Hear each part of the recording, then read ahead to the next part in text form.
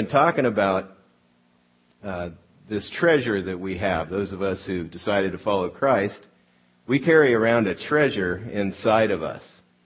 And the treasure that we carry around is a message that God uses to change our destiny. Those who accept it, He turns a light on and He changes them. And it's interesting for me, and it makes it just come alive how important this treasure is in the context of my father passing away. He knew the Lord, so he moved on into eternity to be with God. When he closed his eyes in this life, he moved on into the next, and he couldn't hear very well. He didn't see. He was legally blind. He couldn't walk hardly. He was 93, and now he's seeing, hearing, and running. If he wants to. I don't know if he wants to. He could also dance if he'd like to. I've never seen him dance in my life, but if he wants to, he can dance. So I'm really grateful just for that fact. And it shows how priceless this treasure that we carry around is in us in a time like this. My brother and sister were in town, and so we, on the Monday after the funeral service, decided to take a trip to Southgate, our hometown, Southgate, California, about 8.5 miles from downtown. And my brother has a favorite hamburger stand called Lucky Boy that we used to go to, and so he was really looking forward to going to have lunch at Lucky Boy. And we were going to drive around, see what's up with Southgate, see how it's holding up after all these years. We got off 710 freeway, went down Firestone, came up to Lucky Boy. It is now a McDonald's. My brother had a moment of trauma in the back seat. And, he was all set for the burger and onion rings. Great onion rings. I don't really like the burgers as much as the onion rings there, but we were all slightly disappointed. So we kept going down Firestone, turned left on State Street. That's where our church is. This church meant a lot to us.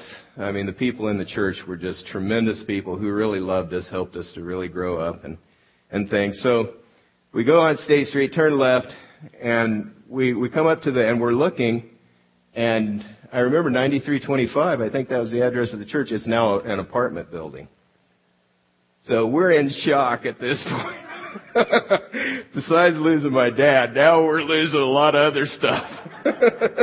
And so we turned down Tweedy Boulevard. You used to tool Tweedy, cruise Tweedy in Southgate in the 60s, and go down Tweedy to Bowman Avenue, 9526 Bowman's where I grew up. We get to our house, and my dad built this house with his own hands. He actually tore down barracks in the March Air Force area. He tore down the barracks after the war, took the wood to Southgate, and built the house with his own hands. So this house means a lot to us, and he actually did that because he saved money doing it, and the wood after the war was green, so it would, as it hardened and aged, the houses would crack. So he got aged wood. He's a pretty smart guy. Built this house with his own hands. We pull up to the house, and my sister doesn't want to look. She doesn't really want to see this. She didn't want to do this whole thing anyway. And we pull up to the house. Well, they've extended it out about, several feet, and the whole front of the house is completely different. And so my sister starts crying in the back. And I thought, well, life moves on. It doesn't stay still. What was important about the church were the people, not the building. What's important about the house were the people, not the house, even though my dad built it. It's sort of meaningful to us. We used to have a thing we did in Sunday school. I don't know if you ever did this. If you went to Sunday school, you'd say, here's the church, here's the steeple, open the door, and there's all the people. That's really not right biblically. If you dig into the Bible, it's not as fun because it's kind of cool. You make the doors, your thumbs are the doors. It's really a neat thing with the steeple and everything. But if you get into the Bible, you realize it's just like this. There's the church. It's not near as fun. But it's the truth. The church is the people. That building was a shell in which God worked. Just like our bodies are clay jars of clay that hold a treasure that is priceless when you look at eternity, when you look at what God wants to do. And so we have this assignment from God to carry around this treasure inside of us as a congregation and as individuals who are following Christ. We carry this treasure around. Look at 2 Corinthians 4. This is the passage that we've been digging into, and this message series and next one really describe who we are as a church and what we're all about. So this passage shows really the centerpiece of our congregation. Therefore, since through God's mercy we have this ministry, we do not lose heart. Paul is describing his ministry here. God had him write this down so that we could learn from him. And he's describing what it is he does, and then he goes into how he goes about it, how he goes about carrying this treasure around, sharing the treasure with others, which is his ministry that he's referring to. It says, rather than losing heart, we have renounced secret and shameful ways. We do not use deception, nor do we distort the word of God. On the contrary, by setting forth the truth plainly, we commend ourselves to every man's conscience in the sight of God, and even if our gospel is veiled, it is veiled to those who are perishing.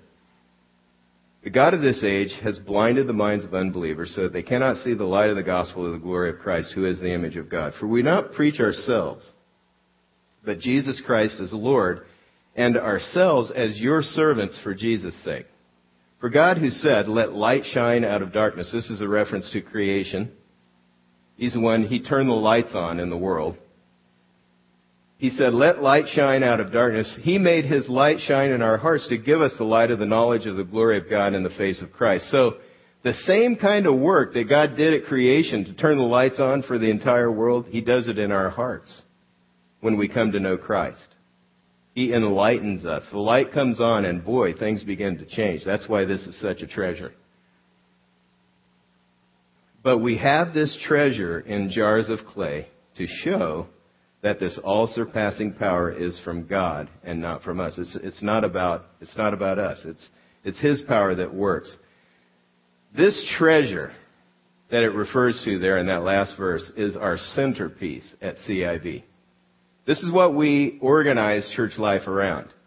This treasure, helping others come to know it, understand it, and value it as well, to see it as a priceless thing that God has given.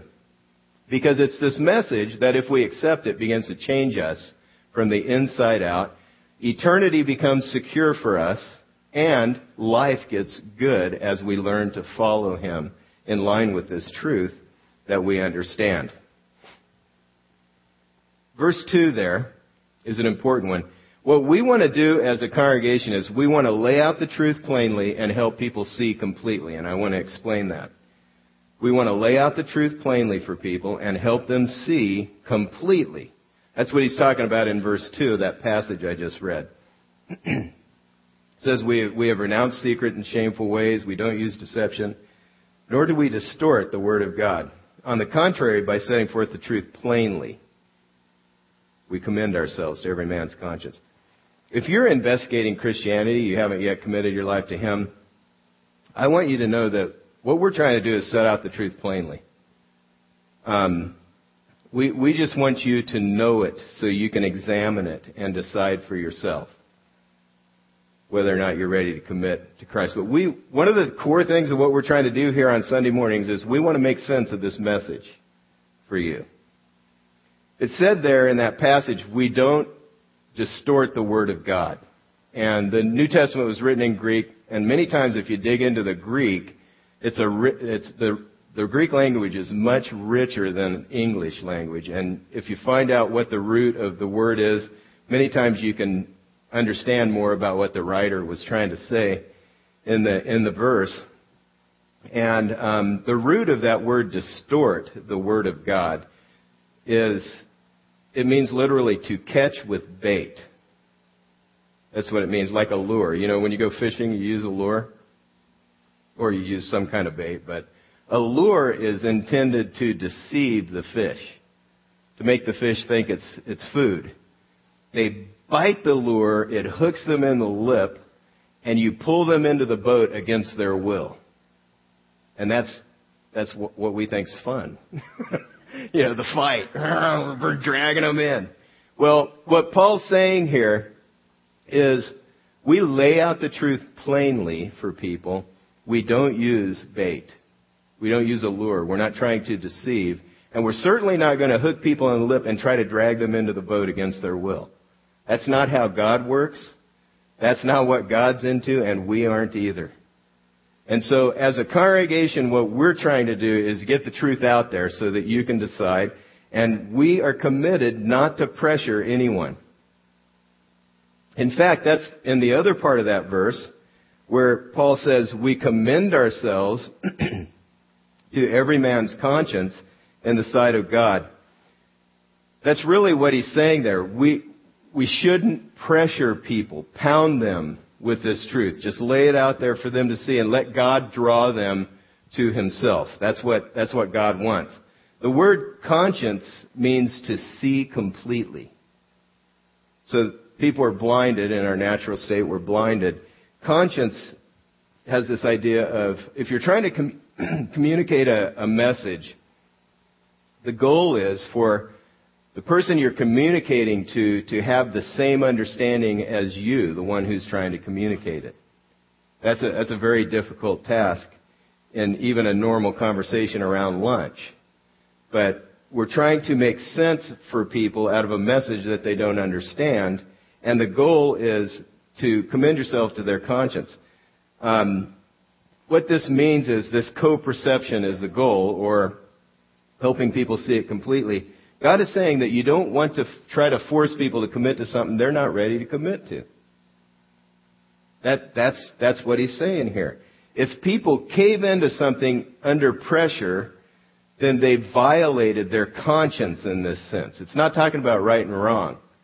But they haven't seen completely what it is that you're trying to communicate, so they don't, with all their heart and mind, dive in. And that's not what we're trying to do. It's kind of like, I thought of a timeshare presentation when I read that conscience thing. I mean, you ever been to one of those? I have never been. Because I'm pretty sure I would cave in. I'd start thinking, this guy needs lunch tomorrow. He might have a family. He probably, I just don't go because I'd cave. But you go to the 30-minute presentation and you're sitting there and they're just going to show you the property and teach you some things, about how it all works. And 3.5, 4 hours later, my sister just went to one. 3.5 hours to 4 hours, she said they had to keep telling people no. The gal she was with was a widow, recent widow, wasn't ready to make any kind of decision, but they just kept pounding. That's not what God wants done with his message. He wants us to lay out the truth plainly so that people can begin to understand it and be drawn to him. That the message actually packs a punch. Romans 1:16 says, "For I am not ashamed of the gospel. It's the power of God for salvation to everyone who has faith." So we're just trying to get the message out there, help it make sense to you. And it's a difficult thing to do because it doesn't innately make sense to human beings, this message. And due to the way our hearts are wired, due to our culture, and because of the blinding that Satan does that's mentioned in this verse, it doesn't make much sense to follow Christ. My nephew got into paragliding, and that didn't make much sense to me, frankly. I mean, I used to give him a bad time. He's sort of a stickler for details, and I used to tell him, I don't understand why you go jumping off of cliffs. And he'd say, well, I don't jump off cliffs, I run off them. And I thought, either way, it doesn't make a lot of sense. I don't care, whether you're jumping or running. That's just not something. Now, I can understand if you have a purpose. You're gliding in behind enemy lines to fight a war. Okay, but that's not something I just want to do for fun. Is jump out of off a cliff.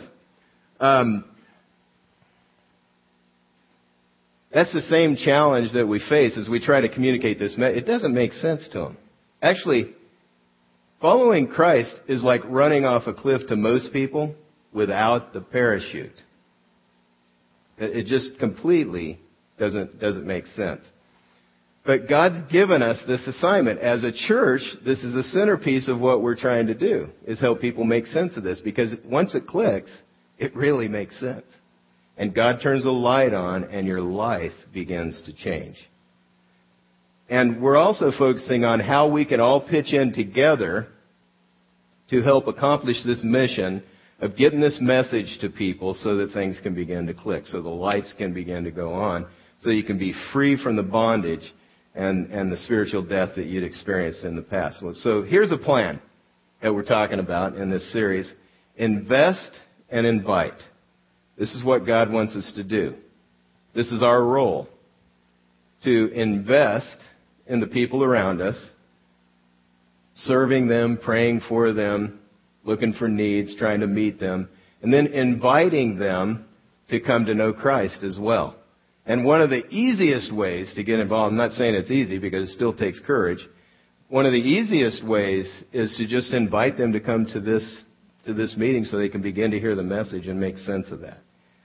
2 Corinthians 4:5 said, "For we do not preach ourselves, but Jesus Christ as Lord, and ourselves as your servants for Jesus' sake." This is our role. Invest in others, serve them, and invite them to meet Jesus Christ. He's our message. He's the one we serve. Here's a lesson from the coffee house. I've been reading a book called The Starbucks Experience. It describes how Starbucks goes about doing their business. And I read this.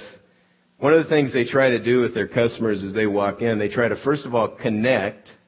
So they try to get to know your name, try to remember your name, and then they try to discover what your preferences, what kind of drink you like, and the way you like it. They'll try to remember that, and then they try to respond to whatever your needs are. And so this, as I read that, Starbucks does that to try to sell more coffee. And I thought, that's exactly the role that the Lord's given us in trying to help others come to know Him. We're to connect with them, discover, get to know them, and then respond to their needs. This is also what Jesus did. Read John 4 sometime. I'm not going to go through the whole passage, but read John 4 sometime and check out how Jesus related to the woman there that He met at the well. First of all, He connected with her. He spoke to her. She was a Samaritan and she was a woman. He was a Jewish man, and in his day, Jews and Samaritans didn't talk to each other. Men and women didn't speak to each other in public places. But He connected with her. He took initiative to speak to her in spite of those two things. He connected, and then He got into a conversation with her where He began to discover some of her needs. He found out that she had 5 husbands. The man she was living with currently wasn't her husband. And so he discovered her needs, and he realized that, like everybody else on the face of the earth, she has a thirst that she's trying to quench through these men. And so He pointed her to the source of life that will meet her needs, pointed her to a source of life that will meet her needs on a deeper level and quench her thirst in this way. He connected, He discovered, and He responded.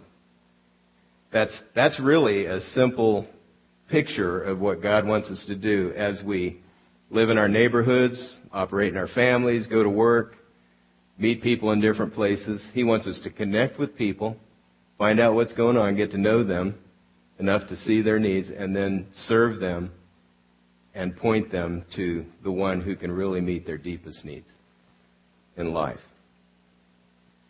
God leaves us in the middle of the mess of life because He wants us to invest in people and invite them to come to know Christ, the one who can really meet their deepest needs. Let's wrap up this message by looking at our motivation, which is God's mercy and the stewardship He's given us. Go back to verse 1 in that passage, and it says, "Therefore, Since through God's mercy we have this ministry, we do not lose heart. It's easy to lose heart because the media and the culture in America did not support what we're all about. So it's easy to get deceived by that, get distracted, and to think, how is this going to make sense to anybody? And they're going to think I'm crazy because I'm about to ask them to run off a cliff without a parachute. And so it can be very intimidating. It's easy to lose heart. But the reason we don't, and what motivates us to keep going, is God's mercy and kindness to us. We are grateful. If you've experienced God's mercy in your life, you've experienced His grace, He's shown His kindness to you and you've responded to it by turning around, committing your life to Christ. He's wiped your stains away. He's forgiven your sin. And you are incredibly grateful for what He's done. That motivates you to share this treasure with other people. We also have this ministry. It's been given to us by God, which is a stewardship, which simply means we've been entrusted with something. A steward has been entrusted with something. So we're these jars of clay. We've been entrusted with this treasure. And since God has shown His mercy to us, trusted us enough to give us this, we are motivated to share that treasure with the people around us. Now, you may be scared when you think about inviting others or sharing Christ with others. But if you know God's mercy, you're grateful for it, and you realize how you've been entrusted with this message, God can use you in the lives of the people around you. And it is an adventure to begin to watch God work. I'd like you to take a moment as we're wrapping up here.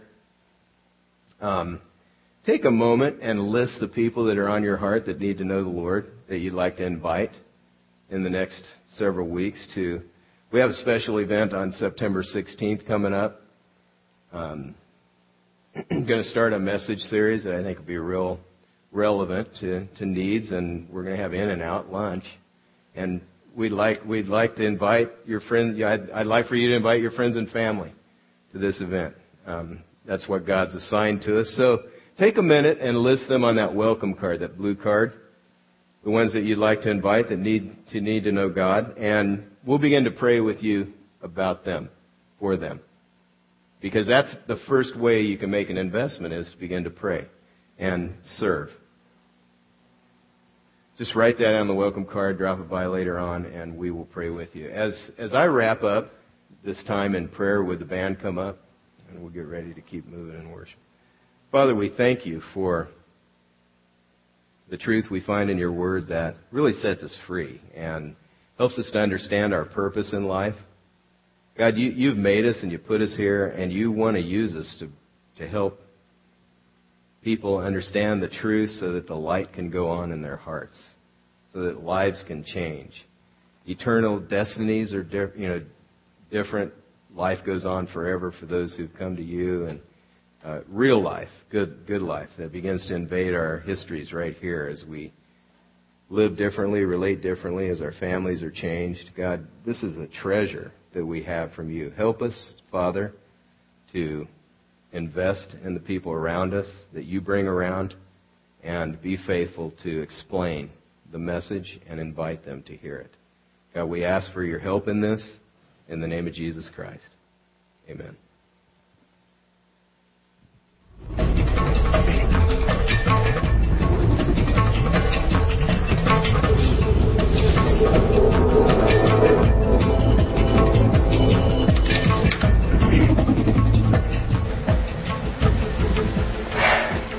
He needs help, even if he doesn't know it. Well, maybe he does know it. Yeah, maybe. Look, he has to come back into the agency. Whatever he's doing out there, it's not going to get any better until he comes back in. He's probably scared. Even of the agency. Even of us. So we have to help him see.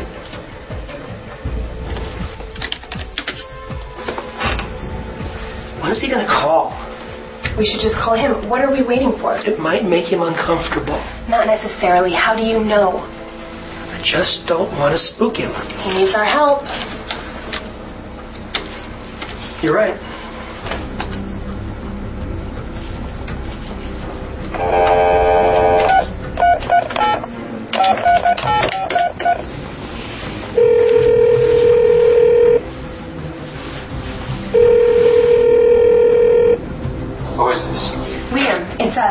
Ann and Doug. I'm on speakerphone. Nobody else is here. Why are you calling me? Well, we want you to come in. Hello, Liam, are you... I heard you. So... I don't see the point. And I'm deep undercover right now. You have been for quite some time, right? Liam, how are you? Just great. I have no idea what the results of my work will be. I don't know who I'm working for, what I'm working for. I could use a little support. Well, that's exactly why we need to talk to you. It's got to be terribly frustrating out there, all alone and cut off. No one knows me. This role I played out here, undercover, I perfected my appearance to make it work. People look right past me because I've made myself invisible for the sake of my mission. But there's no point to it, and I'm left invisible in the crowd as life passes by all around. You need to come in. There is a mission, Liam. There is a point. You're cut off from it because you're undercover, but if you come in, we can start to show you. If you come in, it'll all make sense. This is not what I signed up for. It was supposed to be something else. I should have a nice desk job like you two. Nice and easy, no doubt. Well, not really. We're not in here as often as you think. Listen, we've been there. The details are different, of course. Of course. We've been there. Outside, cut off, confused about what's going on. We've been there. No. No? You've no idea the things I've done. I'm sorry? What do you mean, Liam? You have no idea. Look, if you come in, this will make sense, no matter what you've done. It won't hurt you to take a look, will it? If you're wasting my time, I'll just walk away. I'll disappear again. If we're wasting your time, you should, but we're not. All right. And what about all the others? Who's going to help them? We're counting on the desk agents close to them to bring them in. One by one, so that you can see how you fit into it all.